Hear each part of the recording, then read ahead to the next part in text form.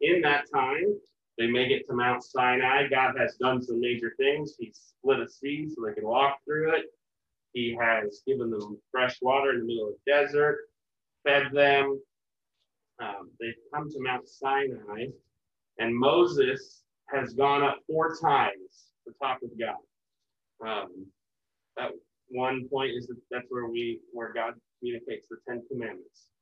And this time, Moses has gone up, and he's been on top of the mountain for 40 days and 40 nights. That should sound familiar if you're a church person. 40 days, 40 nights. That's Noah. They wander in the wilderness 40 years. 40 is a number of waiting and preparation. And so Moses leaves his brother Aaron in charge. And while he is up talking to God, God's giving him instructions on a tabernacle they're going to build. They're going to use all the gold and all the jewels they looted from the Egyptian people to make this tabernacle where God will dwell in the midst of the camp with the people, and they will continue on as God's chosen and faithful people. So now we're at Exodus chapter 32. We're going to read 1 through 14. Would somebody want to read that for us? Oh, thank you, Tabby. This is ESV. She's reading from the ESV. I'm going to put the CEV up here, and we'll compare what we like and don't like. Great. When the people saw that Moses delayed to come down from the mountain, the people gathered themselves together to Aaron and said to him, "Up, make us gods who shall go before us. As for this Moses, the man who brought us up out of the land of Egypt, we do not know what has become of him." So Aaron said to them, "Take off the rings of gold that are in the ears of your wives, your sons, and your daughters, and bring them to me." So all the people took off the rings of gold that were in their ears and brought them to Aaron. And he received the gold from their hands and fashioned it with a graving tool and made a golden calf. And they said, "These are your gods, O Israel, who brought you up out of the land of Egypt."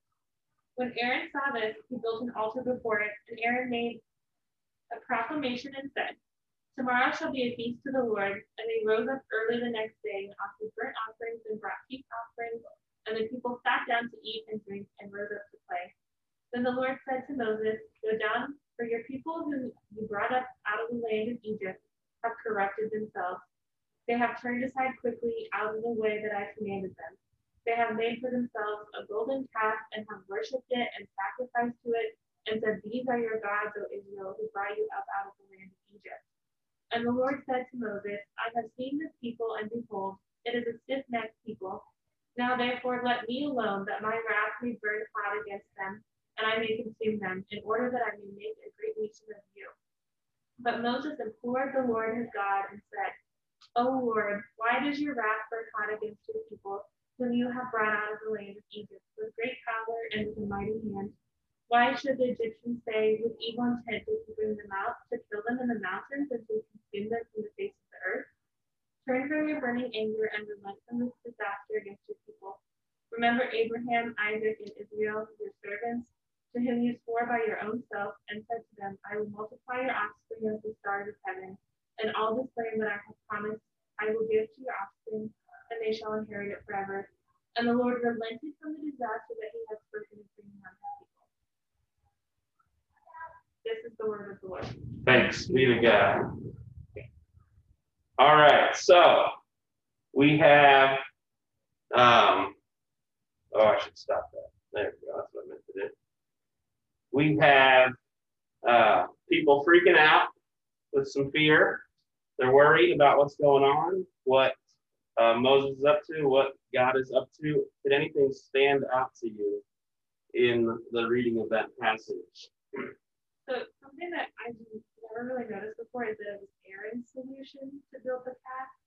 I kind of always thought of it as like the people uprising and doing it on their own, but it was like they complained to Aaron, and Aaron said, "Oh, here's a solution. We're gonna do this thing." Yeah. Which feels surprising to me because Aaron has been with Moses when God has talked to him and like has been a huge part of this process. Yeah. So I just feel like he should know better. He should know better, right? Yeah, I feel like that's kind of maybe they all should know better, but definitely the leadership, right? Like you've been a part of this. And yeah, so Aaron, they come to Aaron, Aaron's like, okay, I'll make this calf. And then And then Aaron deflects later. He's like, oh, like jackfruit in the fire that just came out. Like, I mean, it's like a sitcom here. And I love it because the scripture's messy and we're messy. And it shows the truth. Like the heroes of scripture have moments of failure and sin and deceit, which is, I think, helpful. So anybody notice anything else?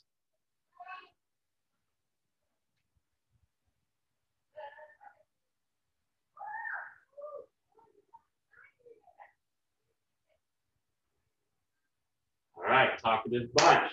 So let's start at the top. Why do you think they wanted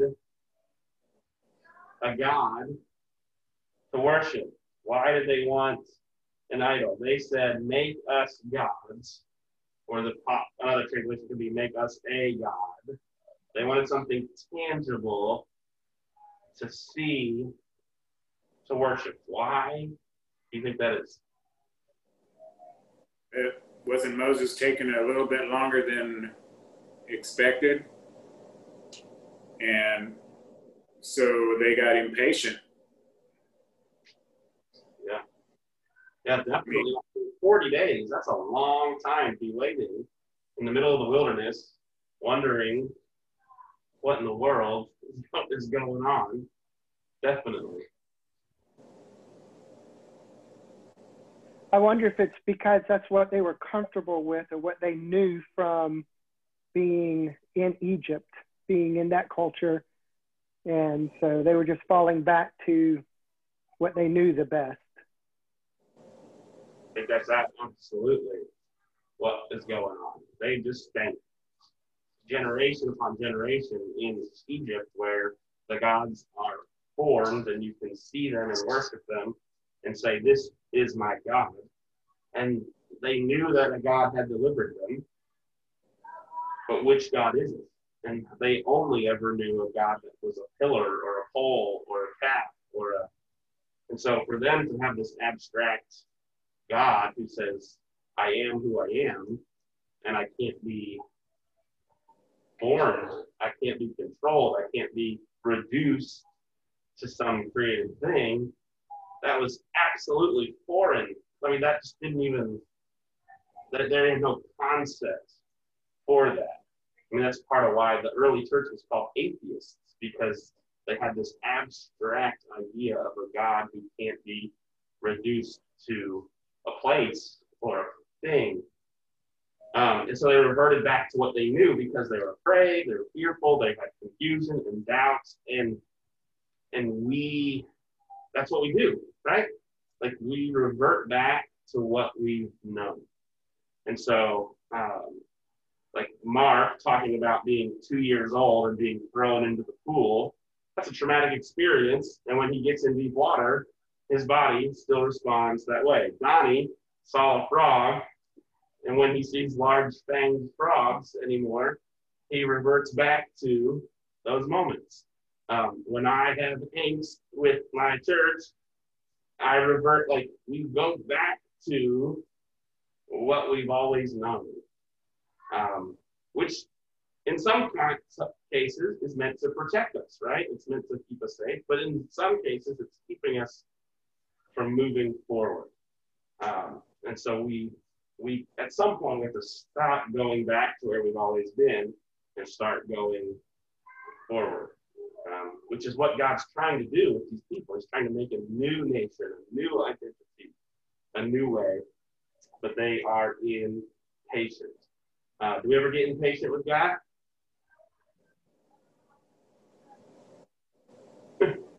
Anybody want to share a time when you were impatient or felt impatient, or why you're currently impatient?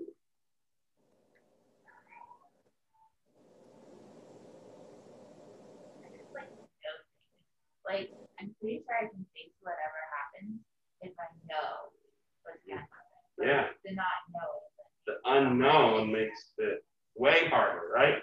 Like, just tell me that the airplane is going to crash into my house and I'll be prepared for it. Mm-hmm. But if I don't know, then it's going to cause me to worry and be anxious. Absolutely. And I imagine that's what these people are feeling, right? Like they're standing in the middle of the wilderness, wondering, what in the world is going on? In fact, they say we want a God to follow. It says, come make us gods who can lead us. They want to go somewhere, but the God who brought them this far is not taking them fast enough. And so then we like to take matters into our own hands, right? We like to just say, we'll do it our own self, get out of the way, I can do it. In which case, we might not make golden calves, but we make giant messes when we get ourselves in situations that are not necessarily ideal. Why do you think God cares?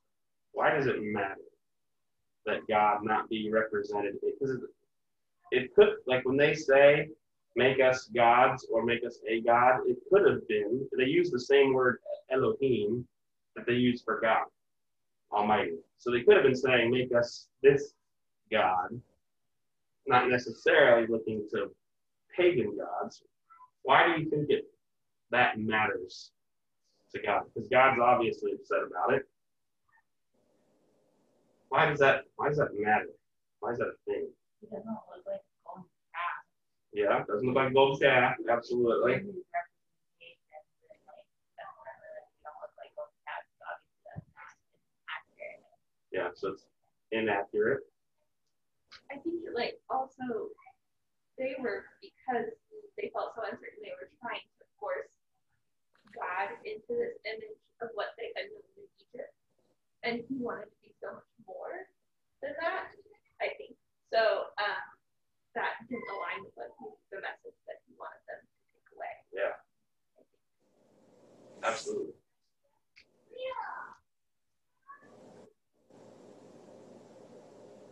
The key word that she said was they were trying to force God into something different. And God is much bigger and broader and better than anything we could possibly make with our hands. And that's why the church has always resisted, like, God is within creation, but God is not creation. Whether that's a person or a tree or a mountain or a statue or a church building. Because anytime we're reducing this creator God to something smaller, we're limiting this God.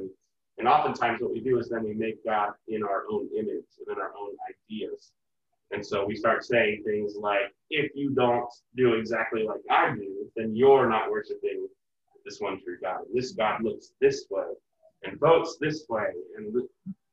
And now we've made a completely false God, trying to force this great big God into something small. Does that make sense?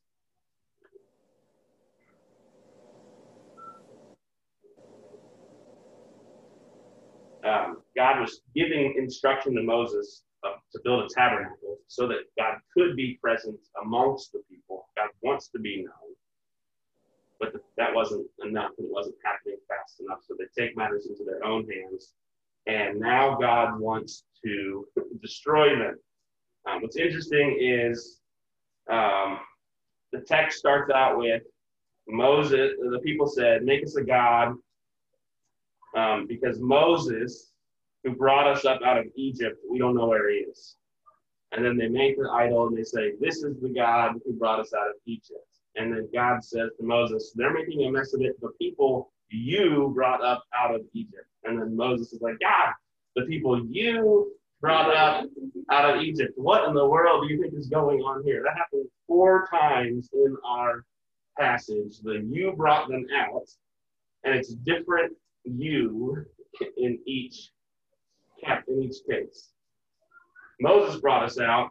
The calf brought us out. Moses, you brought them out, God says. And Moses says, no, God, you brought them out. Any idea what's going on?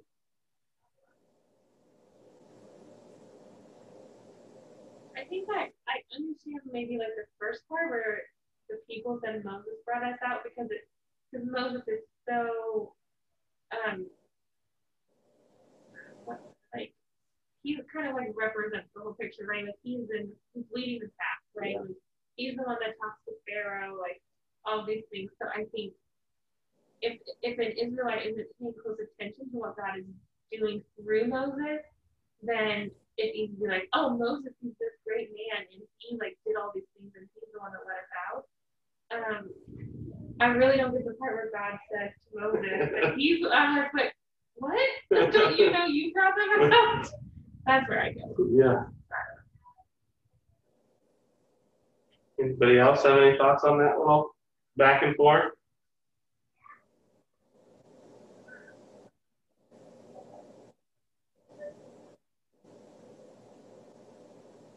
I think one of the issues that we sometimes struggle is we forget where our salvation comes from. And so when it's Moses, that's what we see. Like Moses was the leader. He's the one who spoke on God's behalf and led them out. But our salvation came from God. And so the beginning of the 10 Commandments is actually the first line is God saying, I'm the one who brought you out. Like that's an, we can't forget where our salvation comes from. So it shows that they're already misattributing where their salvation comes from. And if we start down that path, we're going to end up attributing our salvation to all sorts of things, which then can claim our allegiance and our fidelity and our life. We forget where our hope is found. And I think that, again, that's something we still struggle with today. We think if we vote the right person in, or if we just get this thing or this job or this relationship, then it'll all work out. And that's just not where our salvation or our hope comes from. And we get impatient because we can't see where we're going, like Brianna said, and we start clamoring for all these other things, which end up just making a mess. So they want something. What brought us out? Well, it wasn't. If Moses is gone, they might have thought Moses was dead up on the mountain, eaten or destroyed or abandoned them. And then God, I think God's just kind of playing with Moses at this point. Like, you've not taught them anything. They've already forgotten. You have failed in your duty to remind them. They're your mess. This is what Kristen and I do with our children. Your child needs you, we said. Your child, we understand it's both of ours. We were both we're co-parenting, co-creators of that child. But it's your child, right? Particularly when I come home and one of my kids has been acting like me, and then Kristen will say, your son needs you. He's in his room. Or, yeah. So it's kind of like, it's your mess. This is you have made this. And so I think God's just kind of pushing that back on Moses, saying, look, it's your mess. But God's ready to destroy the people. He calls them stiff-necked, is how most translations have it, which is an old way of saying stubborn. He's just fed up with these people who cannot get it. Like, I heard you in Egypt. I brought you out. I've done miracle after miracle after miracle. God spoke from the top of the mountain so they could hear his voice. And they still keep making a mess of things. And so he's like, I'm done. Moses, I'm going to make you the great nation. You're going to be the new Abraham. And then Moses intercedes on their behalf and begs God not to kill the people. What are your thoughts on that? God, are you comfortable with God wanting to just wipe them out and start over? Is that uncomfortable? Are you for that? That's kind of how I feel about my family sometimes. It's just like, oh, stiff-necked people. I think it makes me feel uncomfortable because it feels like a trend. Like if you consider Noah and the ark, this, but like God's default to just be like, wipe them out, start over. Yeah, right. Which I know is not true, but yeah, we can feel that way, right? Absolutely. I don't like it. Yeah. It's a very wrathful, angry, vindictive God. Yeah, I struggle. I kind of like it. Okay. I feel like it expresses like God's emotion. Like it's okay to like be angry and Yeah. Wonder what these people are thinking. Yeah. So we might have this view of God that God's kind of immovable and outside and not affected by our choices and decisions. And here we see God's reaction is very real and raw, and Like he cares. Yeah, passionate, yeah. Which is probably a better picture of God than this God who's outside of time and doesn't, isn't bothered by us. I think we forget that we're in relationship covenant with this God. And so God sees it as covenant breaking, which would make anyone angry. Now, we don't know if God would have wiped them out, but God has shown that can happen, right? That is a possibility. So Moses talks back to God, which is intense. Again, we sometimes think we're not supposed to do these things.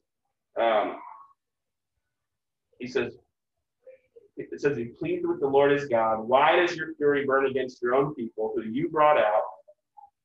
Why should the Egyptians say he had an evil plan to take them out and kill them and wipe them off the face of the earth? So he's like, oh, the Egyptians are going to talk bad about you.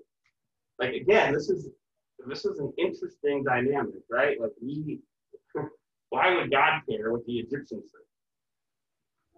Does God care what the Egyptians think? That's not rhetorical, but I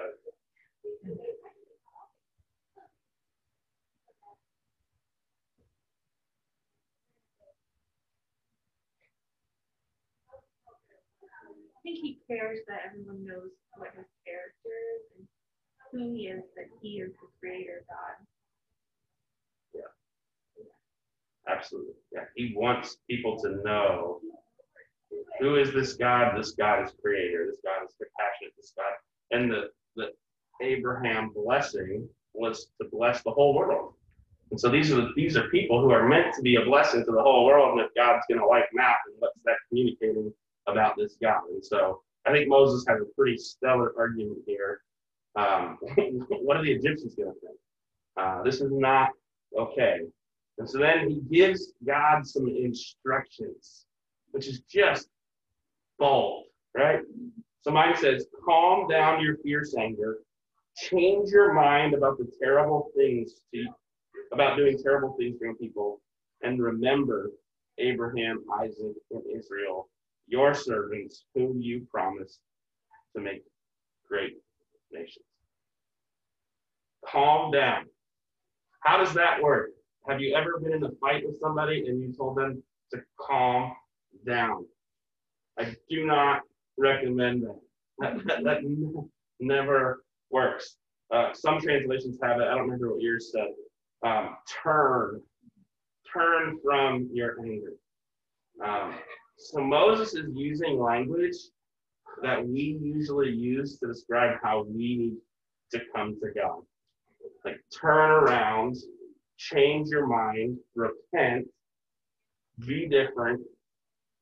Are we comfortable with that? Uncomfortable with that?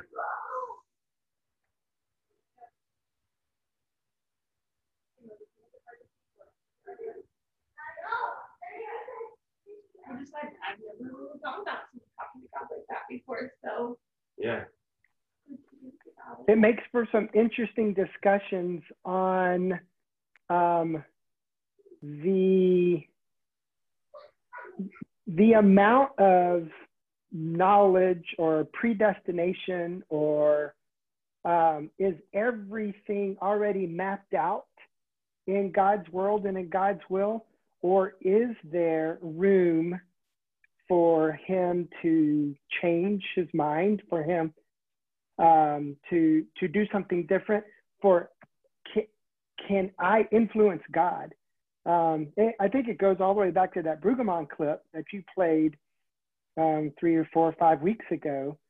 I think a lot of times we have this view of God that he has already set everything into motion, and there's, we're just along for the ride, and we just need to trust that what he has put into motion is going to work out for our good. But to me, stories like this give me incredible hope that God is interactive with me. God is interactive with the world. He is currently hearing, and his mind can be changed. So not everything is predestined. Not everything is just, here is how I say it is, and it's going to be this way. I think Moses is showing us a characteristic of God that should give us a lot of hope.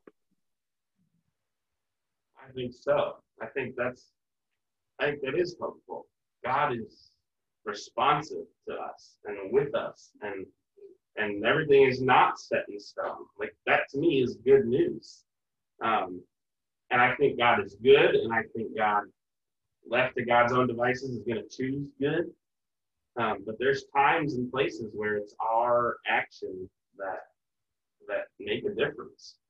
There's a theologian I was reading, he talks about us participating with God, and that God's not just going to actively pluck and choose and do, but God's waiting for people who will respond and join into what God wills for the world. And until we participate, we're going to miss out on what God's doing.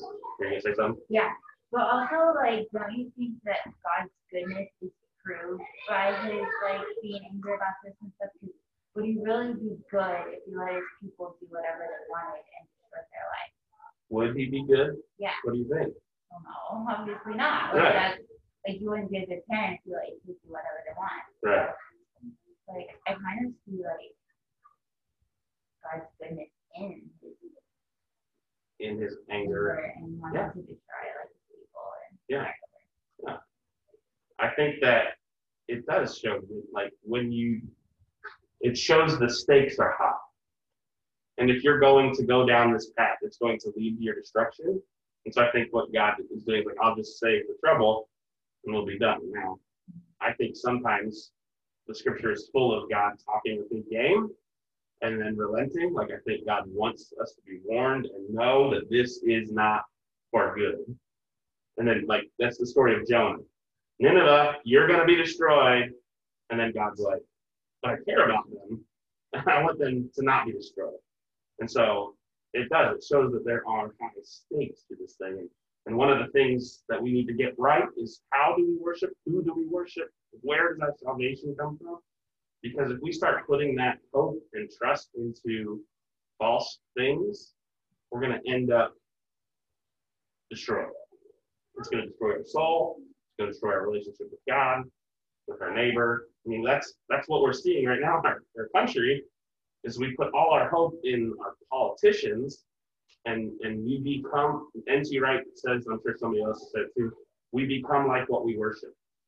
And so we start to reflect that more and more in all our hope, and we lose relationship with our neighbors, and we're thinking we're putting all our hope and trust in this thing that is not life-giving, that did not create us, that is created, that did not bring us out of Egypt.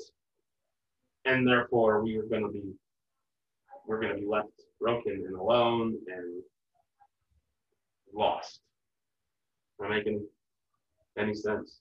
I think we don't form our idols in golden paths anymore, but we sure post about them a lot on Facebook and give our money and time and attention to them, because we revert back. We when we're afraid, when we're impatient, when we can't see what's coming, it's a lot easier to hold on to something tangible. Like, I'd rather have something to hold on to than to trust this God who I cannot see and who I don't hear speak to me the way that Moses heard God speak to him.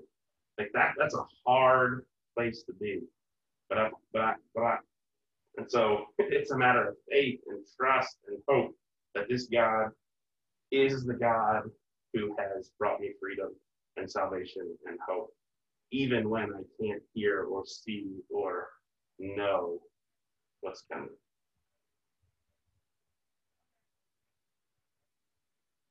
So I don't know if I'm just talking a giant circle there, but one of the commentators said that this is not a passage that's meant to be resolved. We're not supposed to just be able to boil it down and figure it all out. we're meant to be left with some kind of, we don't always understand or get it, but we recognize that we are like these people. And one other one I read, it talked about how, like, it's hard to blame these folks. They were in slavery for 400 years, and they thought they were abandoned, and they don't know any better. And this is almost a trauma response. Like, we're alone again. What do we do? Well, this is all I know how to do. But we can find ourselves in those same places. Feeling alone, feeling like God has abandoned us. Have you ever felt that? Have you ever felt God had abandoned you, or was not close, or was mad at you, or was done with you, or was calling you stiff-necked and thinking about wiping you out? I imagine there's been times when we've all felt those kinds of things, where we go through periods of, I've gone through periods where I've been like dry as the wilderness that the Hebrew people are in. I haven't heard from God. I'm not experiencing anything, and I'm afraid, or I'm alone, or I'm discouraged. But those times and places don't mean that God is not actually with us. These folks are camped out at the base of the mountain, and God's on the top of the mountain with Moses, and coming up with plans about how God can now dwell among the people. One of the other things with scripture, we have to understand that we have this God who starts walking with people in the garden, and then pulls God's self back because of our sinfulness for our own protection, and then now is trying to come back down to be with us again. And so it starts on a mountaintop, and it's gonna be in a tent in the middle of camp, and then it's gonna be in the person of Jesus, and then it's gonna be in the Spirit that dwells within us. And so God is trying to bring us back into right relationship. I don't know where I was going with that, but I'm sure it would have been profound and deep, and we'd have had an altar call, and life would be changed.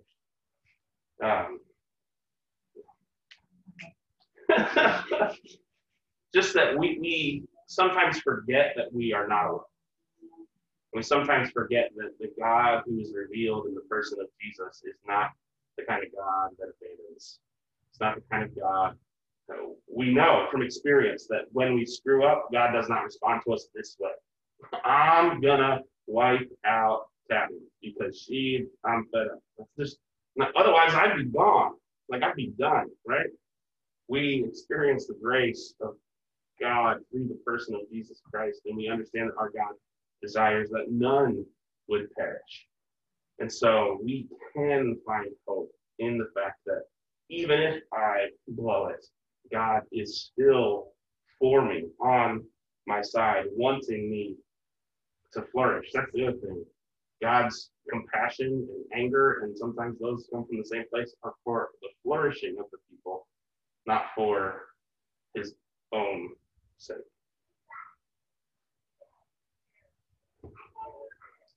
So what do we do with this? Does this make a difference in us? Does this matter to us? Does this apply to 2020? Is this a story that we should pay attention to? Where's the good news?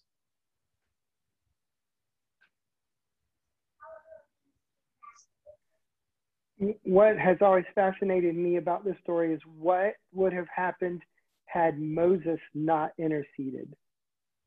And when do I feel urged to intercede for something and I choose not to? And what were the ramifications of that? No one would have ever known if Moses would not have interceded. And so it makes me think, what am I being called to intercede for? What am I being called to speak up for and speak out for? And what are the ramifications of me not doing that? It leaves me kind of shaken sometimes. One of the things I was reading was saying that this passage we should take intercession very seriously. And like, when's the last time you got angry at God on behalf of somebody else? Because here we see Moses just like, calm down. And like, what if we prayed with that kind of passion on behalf of other people, on behalf of our country that is a giant flaming mess right now? Like, what if the church really, not just because it's easy to be like, God bless our nation, lead our leaders. What if we were like, God, show up, do something, and we put our passion behind it? I think God responds. I think that it does make a difference.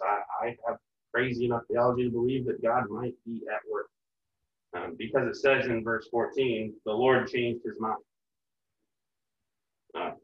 So God changed in response to Moses. What else might be? I think that brings up a good point, because like I've seen in my own life how like my own crying out to God on my own behalf has like brought me closer to God and also helped me to see how he is actually working in my life.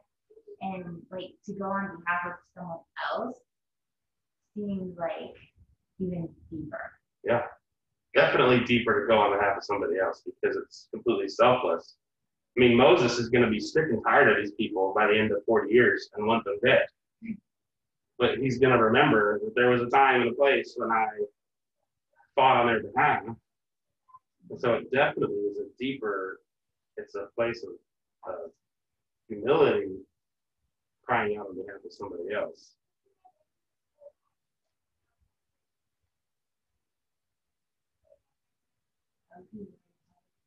Yeah.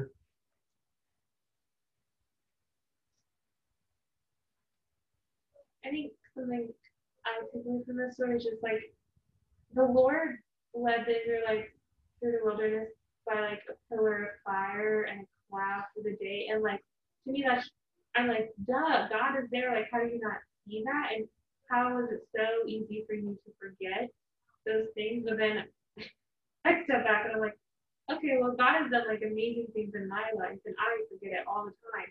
And so what are the things, how do I build into my life like a practice of remembering what the Lord has done so that I don't try to turn myself or other things into an idol? Yeah. Yeah, because, yeah, if we forget in the midst of fear, confusion, doubt, hard times, waiting, longing for this pandemic to be over, wondering when all our church people are going to show back up, when we can hug again, it's going to be easy to revert back to what we've always known.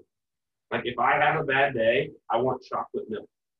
Like that's just it's a base biological response I have to a bad day, because there was a point in time in my life when I had to stop turning to other substances and make it better to it. I revert back to chocolate milk. And I don't think chocolate milk's wrong, but if I find my comfort in chocolate milk more than I find my comfort in the God who has saved me, it's not going anywhere. Now I don't think it's a golden calf, but it could easily become one. And so if we forget, and so part of our response, I think, and part of the good news is that we just need to remember who we are, who we belong to, that this God who's revealed in Jesus Christ has not abandoned us, does not abandon us, that the presence of God is not always palpable, but it's promised. And the Spirit of God dwells among us, the church, the people. And God is here with us. And I think God's with the Zoom people. I'm not sure how it works with technology, but I'm pretty sure. We don't have to be alone. We can be afraid, we can be fearful, and still know that God is with us and for us and at work and active in the world, not some far off, aloof God, certainly not some statue in front of us, not some thing, but the God, the creator of the universe, loves us. And so there's a old priest from, before some of you were born, and he says this, I don't even know how to pronounce his name, so I won't say it, but he says, say to yourself, I am loved by God more than I can either conceive or understand.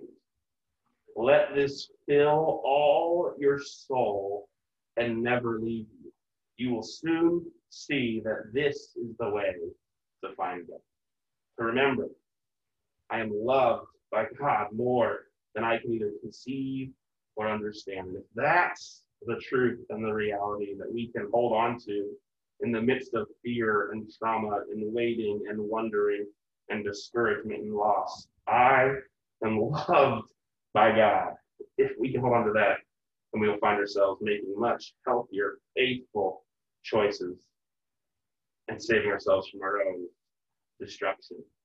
And so one of the practices we do to remember is our communion. And Moses tells God, remember your promise to Abraham. It's not that God has forgotten.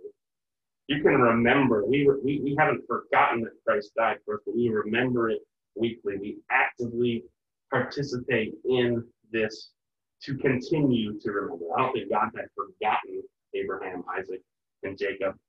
I think Moses is imploring, participate in it, bring it to mind, move from that place. And so tonight we remember and we participate that this God who gives of himself is on our side, is for us, that we are loved by God more than we can either conceive or understand, and that this God came and lived and taught and died on our behalf, and that's where our hope comes from, and that's where our salvation lies, and it has nothing, not one shred, thing to do with our job or our status or our president, or we find our hope here in Christ, and then we go out into the world to make the difference on behalf. So if you have your elements,